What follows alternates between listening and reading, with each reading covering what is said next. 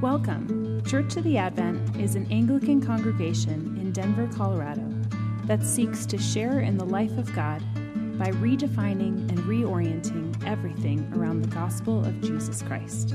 We hope you are challenged, encouraged, and moved closer toward the gospel by this week's message. If you were here last week, we did Lectio Divina on Romans 8, and we're going to continue on, not doing Lectio, I'm going to actually preach a sermon, but verses 31 through 39, which came right after what we read last week. So if you want to follow along, you may, but I also want to say this is a nice and simple text, simply beautiful. You know, there are some texts that you come across and they demand a lot of careful parsing and nuanced teaching to really help you understand it. The meaning of this text is very simple. And here's what it is. Nothing, no one, nothing can separate you from the love of Christ. Nothing, no one, nothing can separate you from the love of Christ. That soul, though all hell should endeavor to shake, I'll never, no, never forsake. That's God's promise to you this morning. Well, it often doesn't feel that way, if we're honest. If that's the truth that we got to lay hold of, it often doesn't feel that way. We don't always experience that truth, do we? So Paul asks this rhetorical question in verse 35, who shall separate us from the love of Christ? Shall trouble or hardship or persecution or famine or nakedness or danger or sword? And part of me wants to respond, yes, they shall. Because let's be real, there are things that can happen to us and that happen in us that really do feel like they separate us from the love of Christ. Let's start with what's in us. It isn't Paul's focus, but we'll get there. What's in us? In my own experience, in my own life, just my own walk with the Lord, and as a pastor, shame is ubiquitous. It's everywhere. It has very, very long tentacles. It has very deep roots. Kurt Thompson, who's a therapist that specializes in shame, he's written a great book about it, The Soul of Shame. He sees shame as a meaning-making narrative. It's really a destructive story that you tell yourself that evil then uses to disintegrate your mind, your relationships, your communities, the world. And often this story of shame that you tell yourself, it begins in the nursery of your childhood home. You know, subtle words, subtle seeds of inadequacy may be planted through a father's silence or through a mother's harsh word, or worse. And then shame is nurtured in communities that don't have a better story to tell or to live out. Whether that's just peer groups that are really defined by striving for popularity and acceptance, or it's workplaces that are defined by performance reviews.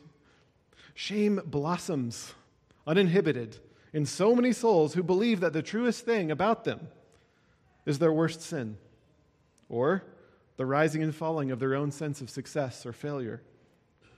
And the trajectory of a soul living in this story is insecurity, it's self-hatred, it's isolation, it's depression. So what does God's word say? Nothing, no one, nothing can separate you from the love of Christ. Not a pornography addiction, not a murderous temper, not a mental health disorder, not a slanderous tongue, not a divorce, not an unethical business decision, not a secret you've been living with for decades. Really? Really? Why did Adam and Eve first hide from God? They had sinned, and shame entered the story. The heart of shame is this lie. We see it in Adam and Eve. If God knew, he'd abandon me. So I got to hide. I got to hide from him. He can't know. Now, on a human relational level, if they knew, they'd hate me. They'd reject me. They'd leave me. And so we hide. That's shame. And lurking deep within us is what Satan convinced our parents to believe, that we are not important enough for God to remain with us in the midst of our brokenness. So let this morning's words of life shatter this lie, address this lie in your heart. God knows you fully, and he won't abandon you. He knows your addiction. He knows your temper, your disorders, your gossip, your failed marriage, your secret sins, on and on we go. To him all hearts are open. And he says to you what he says to those who first hid from him in the garden. Where are you? Why are you hiding? Through our sin, he pursues us. And this doesn't mean that these sins are not severely wrong or severely destructive. They are. It means that they are not as severely right and severely reparative as God's love for us in Christ. Nothing, no one, nothing can separate you from the love of Christ. Now, your experience of Christ's love, your feelings will absolutely change as you live or don't live in obedience to Him. But the truth that sets you free remains this truth. Nothing can separate you from the love of Christ. We don't turn away from our sin in repentance and towards God because if we don't, He'll abandon us. That's shame. We turn away from our sin because allegiance to our sin will abandon us to destruction. And we turn towards God in allegiance because as we turn towards God, He will never stop loving us into abundant life. This is why pride is actually the root of all sin. The only asterisk I'd put on this big idea that nothing can separate you from the love of Christ is pride, because thinking that you don't need His loving forgiveness is the only thing to keep you from receiving it. All you need is need, as I love to say. So Paul's focus in this text, though, it really isn't actually what's in us that might separate us from Christ's love. It's what happens to us. And he offers us this list of possibilities: trouble, hardship, persecution, famine, nakedness, danger, sword. Now, anyone who harbors a belief that Christians ought not to suffer ought to reflect on this verse. Paul lists here only what has already happened to him in his life. More than that, is this not a summary of Christ's own life? Trouble, hardship, persecution, famine, nakedness, danger, and sword. Now, I don't delight at all that part of my job is to remind you of your imminent death. I really don't. In fact, sometimes I'm having a great day. I don't know if this has ever happened to you, but then someone interjects this story of some really tragic suffering of a child, and the effect that it has on me is this unwelcome intrusion, you just shattered my attempt to distract myself from death and the world's troubles. But it's my job. In this world you will have trouble. Paul takes great pains to help us accept this fact. Becoming a Christian does not exempt you from great difficulty. Many of you know this all too well. Christians lose children in car accidents like everyone else does. Christians all over the world face war and famine. Christians get cancer. Christians live in places without regular access to clean water and food and basic health care. I have been with Christians in Jakarta, Indonesia, whose lives have been spent making $2 a day, sorting through burning garbage, looking for recyclable materials, and getting tuberculosis and other diseases along the way. So, when you lose a loved one, it's understandable you would feel separate from God. When you get a terrible diagnosis, yes, you may feel separate from God. When my son was hurt by a stranger passing in front of our house, I felt for a time angry and separate from God. Now, when you suffer, these feelings are normal. The psalmists normalize these feelings for us, don't they? Why are you so far from where I cry, God? My tears are my only food. Stop turning your face from me. Where are you? It's okay to feel that. Now, eventually, in His timing, this is what the Holy Spirit longs to do. In His timing, He longs to bring you back in touch with this truth. The truth is that which corresponds to reality. And your feelings don't always correspond to reality. It's okay that you feel them. It's even normal that you feel them. But what's the reality? Nothing, no one, nothing can separate you from the love of God in Christ. Now, why should you believe me? Well, why should you believe these words of Paul's? John Mayer's Love is a Verb, 2012 song, it avoided legal trouble only because DC Talk's version spelled love, L-U-V, as we all know. Love is a verb. The point of both songs is it's plain from the title, isn't it? Love is not a feeling, it's not a thought, it's primarily an action. It's to will the good of another, but to show that through action.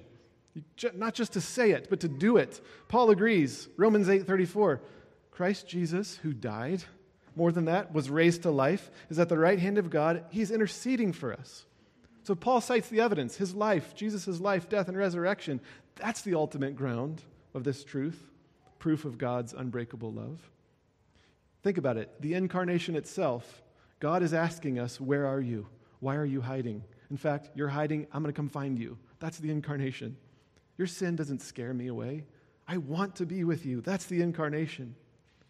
In His death, Jesus makes a full atonement for our sins. There is therefore now no condemnation for those who are in Christ Jesus. Our sins are many, His mercy is more. In his resurrection, Jesus now sits at the right hand of God. We read interceding for us. Many of us might think this word is just like intercessory prayer. Well, yes, it includes that. But intercession is more than just prayer. The question of verse 33, who can bring any charge against God's chosen? This puts us in a courtroom. So now we are in a courtroom. And Jesus' intercession is not just pleading mercy before the judge. After all, we could do that ourselves, could we not? Jesus, please, Father, have mercy. Or, Jesus, imagine Jesus is there. Look how hard they're trying. That's not what's going on. Look how many quiet times they've done and how much they're giving and how hard they're working. Please, just have mercy. No. He's not up there pointing to your perfect repentance or your religious performance or your lack of sin today or your frequency of prayer. He's pointing to the cross. He's making a case, a good case, like a lawyer would. He's saying, look, I have paid in full. There no longer remains a need for justice. Justice has been done. It's satisfied. In fact, it would be unjust for you to require double justice, for you to require more than what has already been given, my life, my blood. Justice has been satisfied. That's the case, and it's a good one. Now, then when Jesus is raised from the dead by God, this was the proof that Jesus' offering was accepted, that his death had been conquered, that our sin has been buried, that shame and brokenness and all this stuff we've talked about, it's awaiting resurrection. All sin is buried, all graves open, all wrongs righted, all tears dried, all bodies gloriously whole. That's the evidence. That's the proof. And that's why Paul says in verse 37, in all these things, we are more than conquerors through him who loved us. A literal translation of the Greek, in all these things, we will prevail completely. We will prevail completely. The promise is not that even the harshest circumstances can dislodge you from God's love. Nothing, no one, nothing can separate you from his love and the glorious destiny that awaits you through it. And that's the loving kindness that leads us to repentance. This security that we have, the shame-obliterating security that we have, that's what frees us to actually be vulnerable, to confess your sins one to another because he's faithful and just to forgive. Because we don't need to fear that being vulnerable will separate us from God. It won't. He is not going to run from it. He's going to draw near. Similarly, we are to be a community that reflects this impulse of God, this love, this shame-obliterating sense of drawing near amidst shame and brokenness. If we are a community that reflects God's heart, ought it separate you? Confess your sins one to another. Be vulnerable with your brother and sister. Why? Because it's safe. They're not going to leave you. They're going to hang with you. They're going to draw near. They're going to say, what, really, you too? Me too. Let's pray together and work through it. You don't have to hide. You don't have to hide. Now, we, Church of the Advent, we are to be a healing community for those in shame. A great cloud of witnesses speaking this truth to one another, to fellow sinners. Nothing, no one, nothing can separate you from the love of Christ. In fact, if there's something specific maybe on your mind that you'd like to confess, the church gives us a very beautiful and simple rite of reconciliation. If you have a BCP, it's on page 223. You can look through it. I'd love to do it with you. Any of our clergy would love to walk it through with you. Just email me, jordan@adventdenver.com. It'd be a delight. And so, I don't know what else to do but to pray that really it's a gracious act of God that helps us apprehend this truth. So, Lord, grace our souls to trust this truth that you speak to us, that neither life nor death, nor angels, nor rulers, nor things present, nor things to come, nor powers, nor height, nor depth, nor anything, underline it, circle it, anything in all of creation will be able to separate us from the love of God in Christ Jesus our Lord. Jesus' life, death, and resurrection is, I hope you have seen, a shame-obliterating story. It's a better story to live in. The truest thing about you is not your worst sin or the rising and falling of your own sense of success or failure. If through faith and baptism you've humbled yourself, you've admitted your need for his life, the truest thing about you is this: you are beloved in Christ. You're beloved in Christ. Nothing, no one, nothing can separate you from the love of Christ. So may you hear this word spoken to you. Your soul, though all hell should endeavor to shake, Jesus says, I'll never, no, never, no, never forsake. Father, help us to let this truth sink deeply into the wounds of our hearts, into the places of shame. even into the secrets and places we're hiding. Would you draw us out of hiding? Help us to confess our sins one to another and ultimately to just receive the abundance of your grace, which makes us new and leads us to repentance. We pray this in Jesus' name. Amen. Thanks for listening. We encourage you to take a moment to reflect on what God might be saying to you through what you just heard.